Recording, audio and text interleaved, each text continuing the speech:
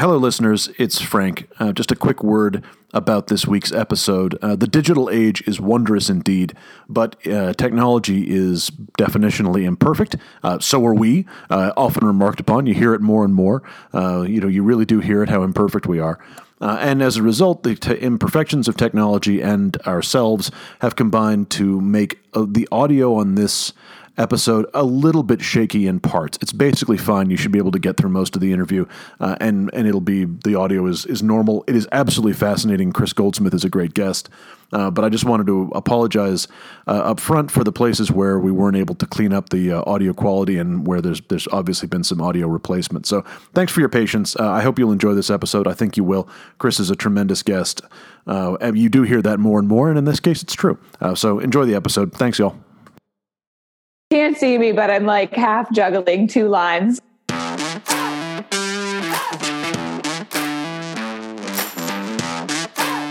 Afternoon, happy Friday. Welcome to Taking Ship, a guided cruise through dumbest America. I'm Maggie Moore, your Brooklyn correspondent, and I am joined by none other than Frank Spring. Thank you, Maggie. Good afternoon. Thank you, everyone in our audience, for your many, many missives. Thank you for listening. I would like to take a moment before we get into our interview with today's guest to speak directly to the people who chose to impose yourselves on my attention to beg that I give walruses, whom I canceled on the last episode, to beg that I give walruses a second chance. No. Walruses know what they've done. They've made their choices. I can't undo what they have done, and they know what they did. So thank you all for coming to plead the case of walruses, but I'm afraid walruses remain canceled and will be until further notice. Our guest this week is Chris Goldsmith, the author of the report is titled An Investigation into Foreign Entities Who Are Targeting Troops and Veterans Online. This is an incredibly worthy piece of effectively investigative journalism that Chris has done. Chris is part of the policy and government affairs team at Vietnam Veterans of America. In this role, he advises members of Congress and the administration on the implementation of policy regarding post-9/11 American veterans. He was born in New York and joined the Third Army to serve as a forward observer with the Army's 3rd Infantry Division, with which he served in Iraq. And since separating from the Army with a general discharge after surviving a PTSD-related suicide attempt, Chris has become an advocate for veterans with PTSD and those with less than honorable discharges. He is the founder and president of High Ground Veterans Advocacy, a 501c3 not-for-profit which partners with military and veteran service organizations to train veterans to become grassroots advocates and leaders in their local communities. And since 2017, he's been investigating foreign entities that target troops, veterans, and their families online. Chris, thank you so much for coming to join us today. Thank you for having me. Chris, we're really excited to talk to you because I feel like there's been, some like low-key treason-esque stuff going on in the news cycle. And you spent a tremendous amount of your time digging into stuff related to that as well. So before we dig into the report itself, I would love if you could tell us a little bit about the organization that you're working with now. Tell us a little bit about the Vietnam Veterans of America. Sure. So, thanks again for having me. This is a cool opportunity to kind of talk about this with a new audience. So, Vietnam Veterans of America is a congressionally chartered veteran service organization. So what that means is it's similar to like VFW and American Legion, where it's one big organization with a bunch of chapters. Instead of having posts like the Legion and VFW does, we don't have the physical infrastructure. We just have members meeting in churches and, any common space that they can get. That is for a reason, and that is that when Vietnam veterans returned home from their war, it's not just the protesters that didn't exactly welcome them home. It was American veterans of World War II and Korea. It was their father's generation who, when they tried to walk into a VFW hall, they'd be told, "Oh, you didn't fight in a real war," which left them not just abandoned socially, but it also meant that there was no elder generation of veterans, ensuring that they had the benefits that they needed when they came home. So Vietnam Veterans America is kind of known for being a little bit different than the traditional veteran service organization. And that's kind of why I work there. They give me a very long leash, and they're basically known for being the pit bulls in the room, where if the administration, any administration, or members of Congress are not being cooperative with veterans organizations, we are the ones who will not hold back. We're also the ones who are most likely to sue the Pentagon or the VA for mistreating or not treating veterans who deserve care. So for Vietnam Veterans America, I am the Associate Director for Policy and Government Affairs and Chief Investigator, which is the longest title ever, and it's tiny print on my business card. It's a very cool title, though. I mean, you have to admit, it's pretty boss. Thank you. Yeah. So the chief investigator thing, as far as I know, I'm the only person who has ever been an investigator for a veterans organization.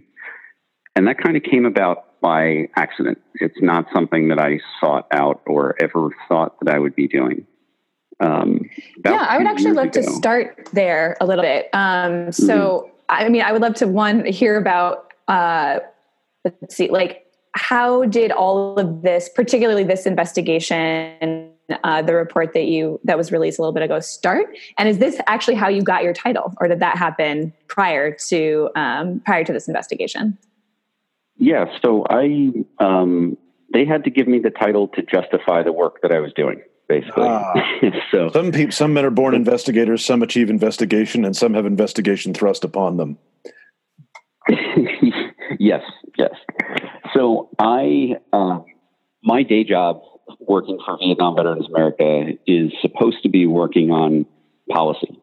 So things like fixes to loopholes in the GI Bill that are getting exploited, ensuring that veterans get proper health care and the military families are not forgotten. But 2 years ago, being the resident millennial at Vietnam Veterans America, I'm naturally helping them out with their social media. I discover an imposter social media page.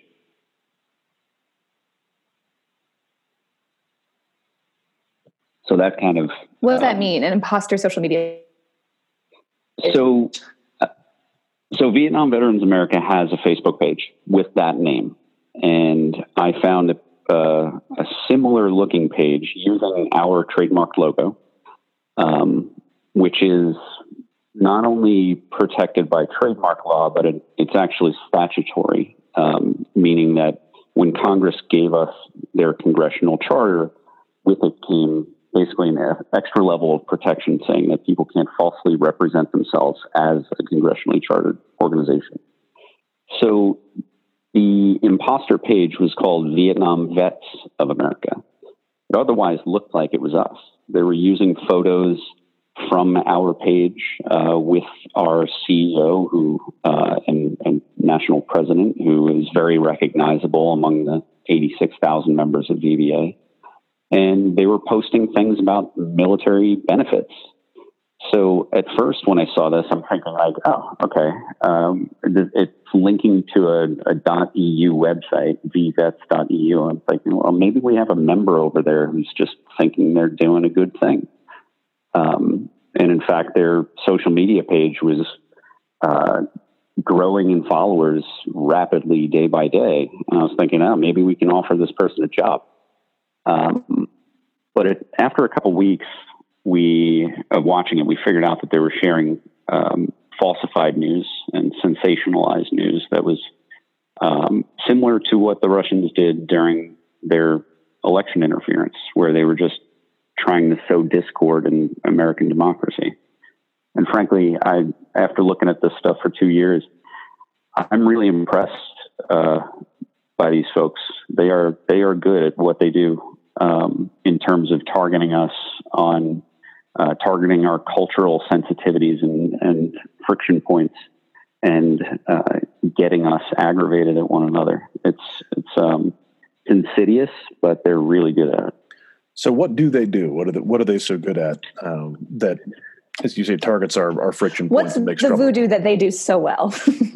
Yes, that's what I was trying to ask. Thank you, Maggie. Yeah, so one of their magic voodoo things, this specific page found a local media story from somewhere in rural Massachusetts, where the story was a African-American Vietnam veterans monument had been defaced. Now, if you grow up in the Northeast, there are evergreen bushes that are around like every school. And these evergreen bushes grow little red berries. And little kids take these red berries and they smush them on things. So that's what happened to this monument. It's the kind of thing that washes off in the rain. But, you know, it's local media. They cover all sorts of stuff. And within 24 hours of this local media station doing this 58-second clip, this page had it on Facebook, looped for 4 hours and made it appear as if it was a live stream video. So you have a news anchor, you have people getting interviewed, you have a defaced veterans monument, and you have the real chyron at the bottom that says, you know, Vietnam Veterans Monument defaced. So with this, they're targeting African Americans, they're targeting Vietnam veterans, and they're kind of subconsciously, you know, going at both of these. The racial aspect of black vets are being treated differently than white vets, and more broadly, veterans are being disrespected. So over the video and over the real news chyron, they put meme style text, like the white meme style text you see everywhere. And it said, "Do you think the criminals must suffer?" And it encouraged people to either use a heart emoji for no or an angry emoji for yes. Now, not only have they figured out how to take a stale 58-second clip and loop it for 4 hours and trick Facebook's algorithms into thinking it's live breaking news story, but they also encourage people to use these the emoticons as reactions, which are rewarded by the Facebook algorithm more than a simple like. So basically, if you like something on Facebook, it tells Facebook's algorithms that you're invested in something. But if you do an angry face or a heart face or a laughing face, it shows that you're a little more invested. So Facebook makes it then more likely that content from that page and similar content will end up in your newsfeed. If you, Chris, I'm sorry to interrupt, but if you had written a script which involved a mechanic in which that opposed like angry face versus like a heart, I would have said that was way too on the nose. Like that is just like the good thing you want to be is angry. The bad thing you want to be is loving. Mm-hmm. Yeah. So it's, I found the video because I followed the page. When I found it, I watched the video pop up, and over 4 hours, I watched shared thousands of times, received thousands of reactions, responses, comments. And I have no doubt that news of an African-American veterans monument being vandalized ruined a couple people's day. You know, that's the kind of thing where a veteran who may be struggling hears that type of thing, and it might really affect them in ways that are hard to describe. You know, if you feel like your service and sacrifice, even if it was 50 years ago, is not being respected, that could be heartbreaking. You know, and that's what these foreign trolls were trying to do to our community.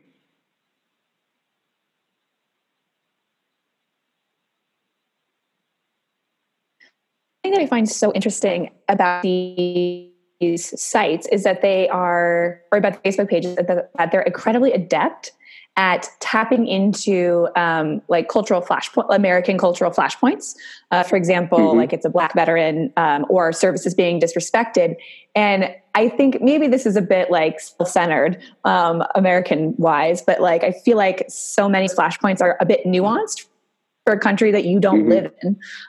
So I'm wondering do you know anything, or can you talk a little bit about their process of discovering what content works, why it works, and then how they've been using those insights to game the Facebook algorithm? Like, do you know anything about their process in terms of like what pictures work better than others?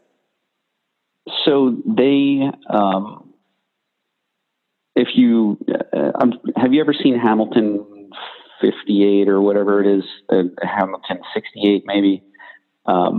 There's a website run by a nonprofit that is supposed to be bipartisan. Democrats and Republicans set it up together, which tracks confirmed Russian accounts, Russian state media, and suspected amplifying bot accounts, and it tracks what they're tweeting.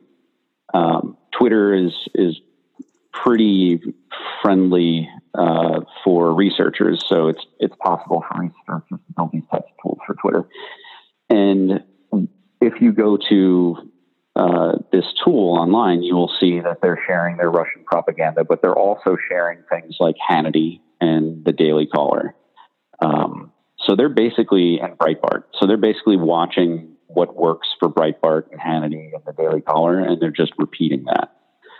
So if there's a theme, say Breitbart is saying Black Lives Matter is a terrorist organization, the Russians are going to say it too. So they don't even have to do opposition research. They just watch what the fringe elements in the United States are saying and just turn up the volume. So they're using an American playbook for their own operations, it sounds like. So, which leads us to a good question. Who are they and what do they want? Who are these malefactors and what are they hoping to accomplish by this? So most of the reporting, so there are like the Russians, right? And the Mueller report explains how they were using these pages and these brands that they were creating to target Americans for the purpose of sowing discord, not necessarily targeting elections, right? They were still working in 2017, well after the election was over. Their primary purpose is to sow discord in our democracy, to get us, the citizens of the United States, to not trust one another, not trust institutions, institutions like the government, like the FBI, the Department of Justice, the VA, and also not to trust mainstream media, to make us suspicious and paranoid of one another. Russia isn't exactly quiet about this type of thing. They actually published a manual for basically doing cyber and psychological operations that anyone can buy online or find it on Google. So now, as for the people that I found while looking into my report,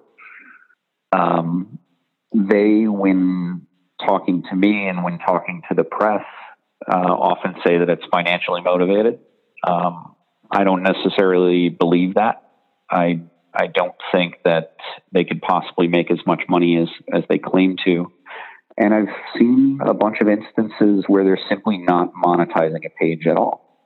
So a few months ago, in April of this year, a couple of Macedonians tricked the Americans who were running the Vets for Trump Facebook page. So it's a Vets for Trump PAC, runs the Vets for Trump Facebook page. Macedonians stole it from them.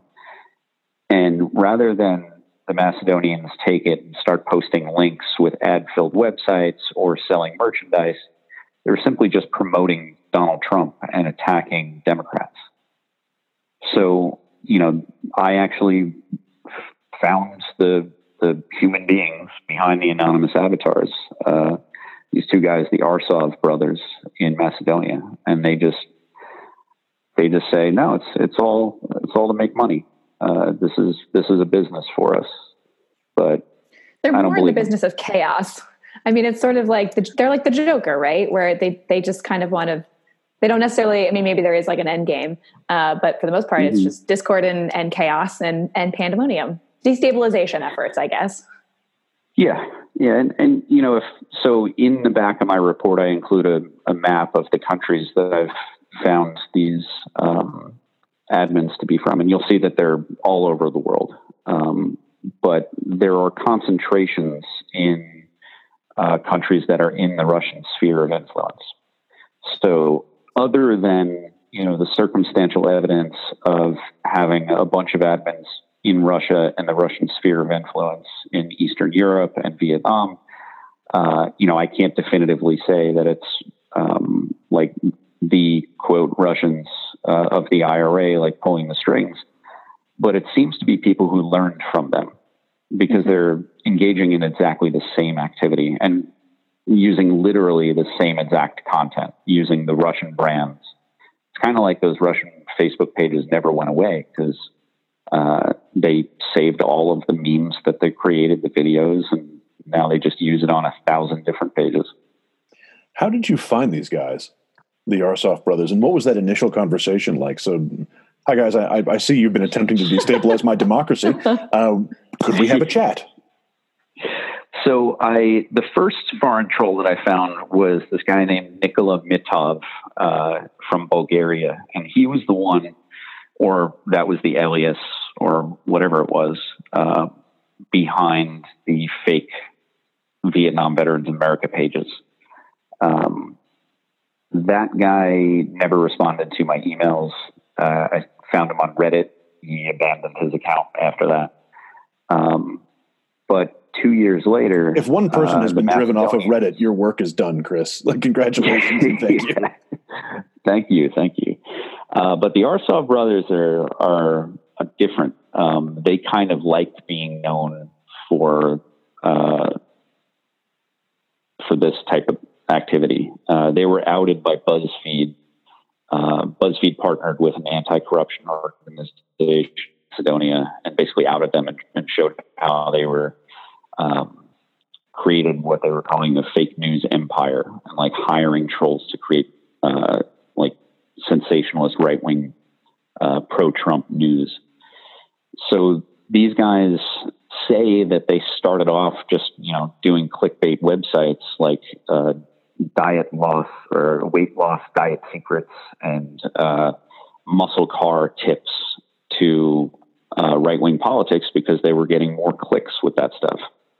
And they say that over time, focusing on these right-wing politics stories, they themselves became tremendous Trump supporters and hardcore conservatives.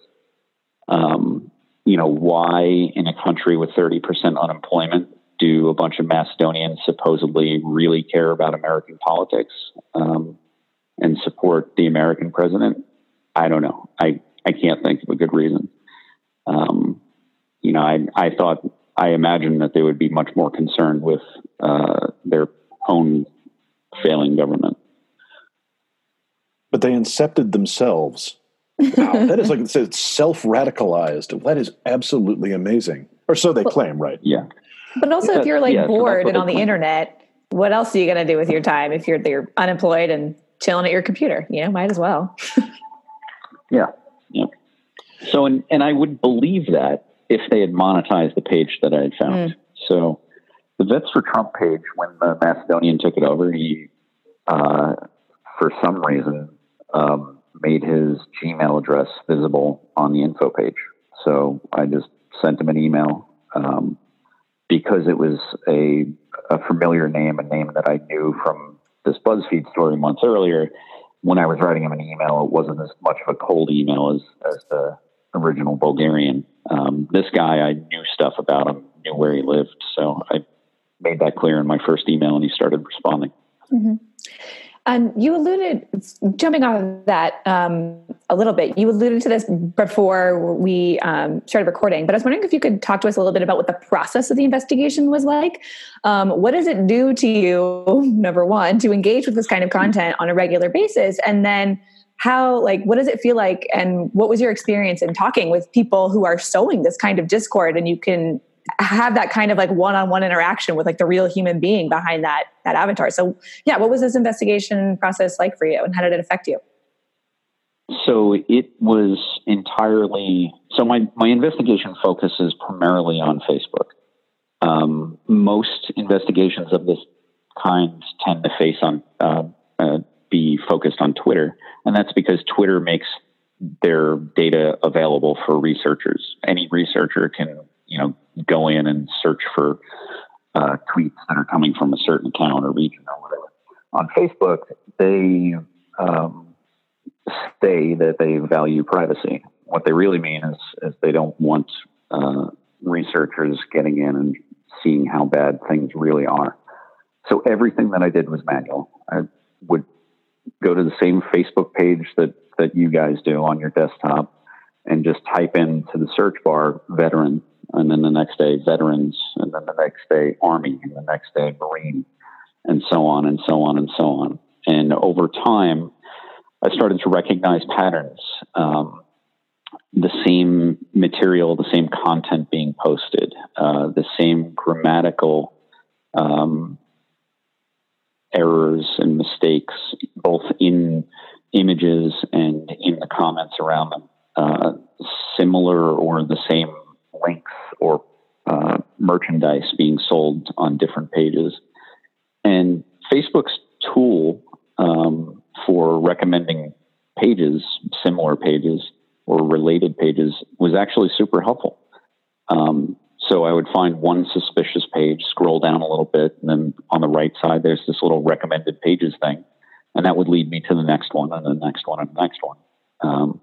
And over the course of the last 2 years, I had something like 160 Facebook pages in my catalog that I was watching grow and watching the way that they act, and basically documenting everything that I could with screenshots and ordering everything by date. So I compiled a ton of data that, frankly, if I wanted to get everything out, it would take me a couple of years to write a more complete report. But I frankly needed to finish this one and get it out. So I stopped most of my research in early summer and just started writing, and ended up with this 191-page document. Chris, is anything going to be done about this? Can anything be done? Excellent question. Will anything be done about this? So, so I'm an advocate, right? That's my job. That's my profession. My job isn't just to complain about problems. It's to come, identify problems and propose solutions. I wouldn't have a job if I weren't coming up with solutions. This report really frustrated me because there are no simple solutions. When you are looking to censor foreign propaganda, it is very easy to run up against the First Amendment because, who's an American, and, what is truth anyway? These are questions that need to be answered by someone. And I'm certainly not the person who can answer that stuff. But we do recommend some kind of, I think, game-changing things. We would like to see a director of cybersecurity elevated to a cabinet-level position in the White House.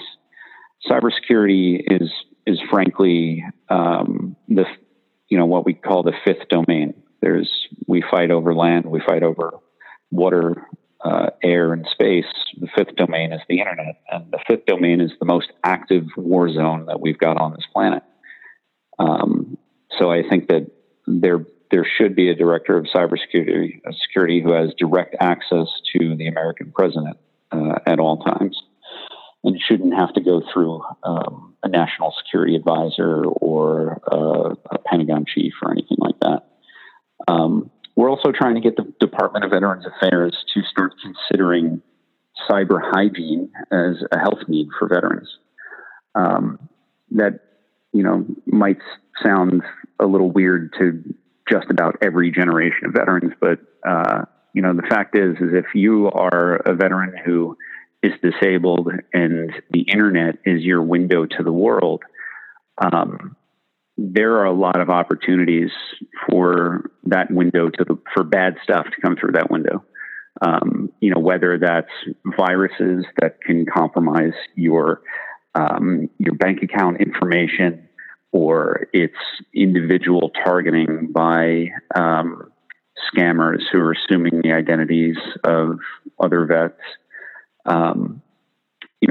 Or if it's propaganda ending up in your newsfeed all the time. If you're like the Bulgarian website was doing, posting these inflammatory videos, if you're inundated with that stuff day after day, and you're an elderly vet, that stress level can stress your heart, and we're talking about real health effects caused by propaganda. Now, I don't know that there's any studies out there that have quantified this type of problem, but I can certainly see it. People who are constantly pissed off, whether the internet is at fault or not, they tend to be less healthy. Totally. It definitely affects your health. And I feel like I've read some stuff recently just about people having news-borne anxiety, people who are, latched onto this news cycle since 2016 and beyond, do experience higher levels of anxiety.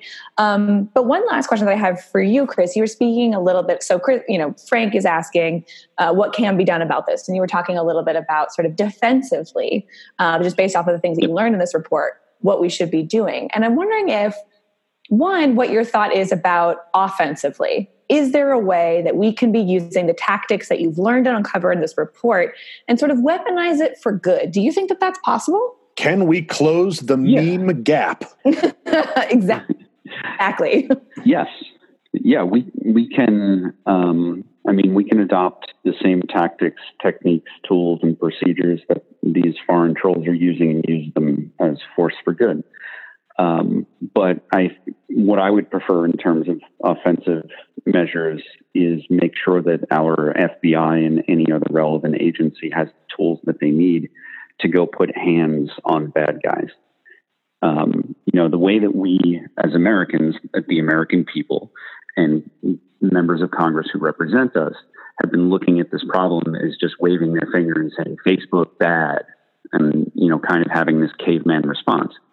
Well, what we really need to do is look at this in terms of Facebook is an American company. It's an American asset. And as we've seen, it can help spark revolutions as Twitter and Facebook did, throughout the Middle East.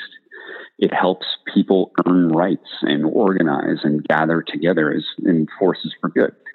And the bad guys who are trying to manipulate Americans and turn this American asset against us, well, we have to get into our mindsets like, what if they did this with Raytheon or Boeing or Lockheed Martin? Yes, we'd be mad at those defense contractors for being exploited and having lax security, but we as Americans would be primarily mad at the bad guys who fired the missiles at us, right?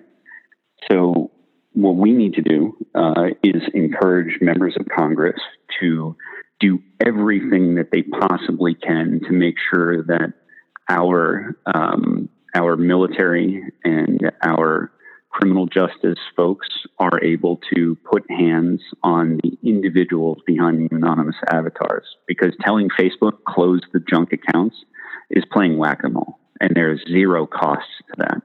We want to put a real price on this kind of activity. Right. I mean, that's why, well, I guess maybe primarily reason why I haven't been on Facebook in the past couple of weeks/month, because I find it to be a hellscape of just like never ending Facebook accounts. So thank you for slogging around in the muck for us to bring the report out the open. And I think now is the perfect opportunity, Frank, if you so agree, for us to pivot to our favorite round set of questions that we do with all of our guests. So it's about 4 questions long. It's pretty simple. No pressure. So let's begin. First question. What is a book, a piece of music, movie, a TV show, basically any piece of culture that you would like to recommend to our listeners that you are currently enjoying.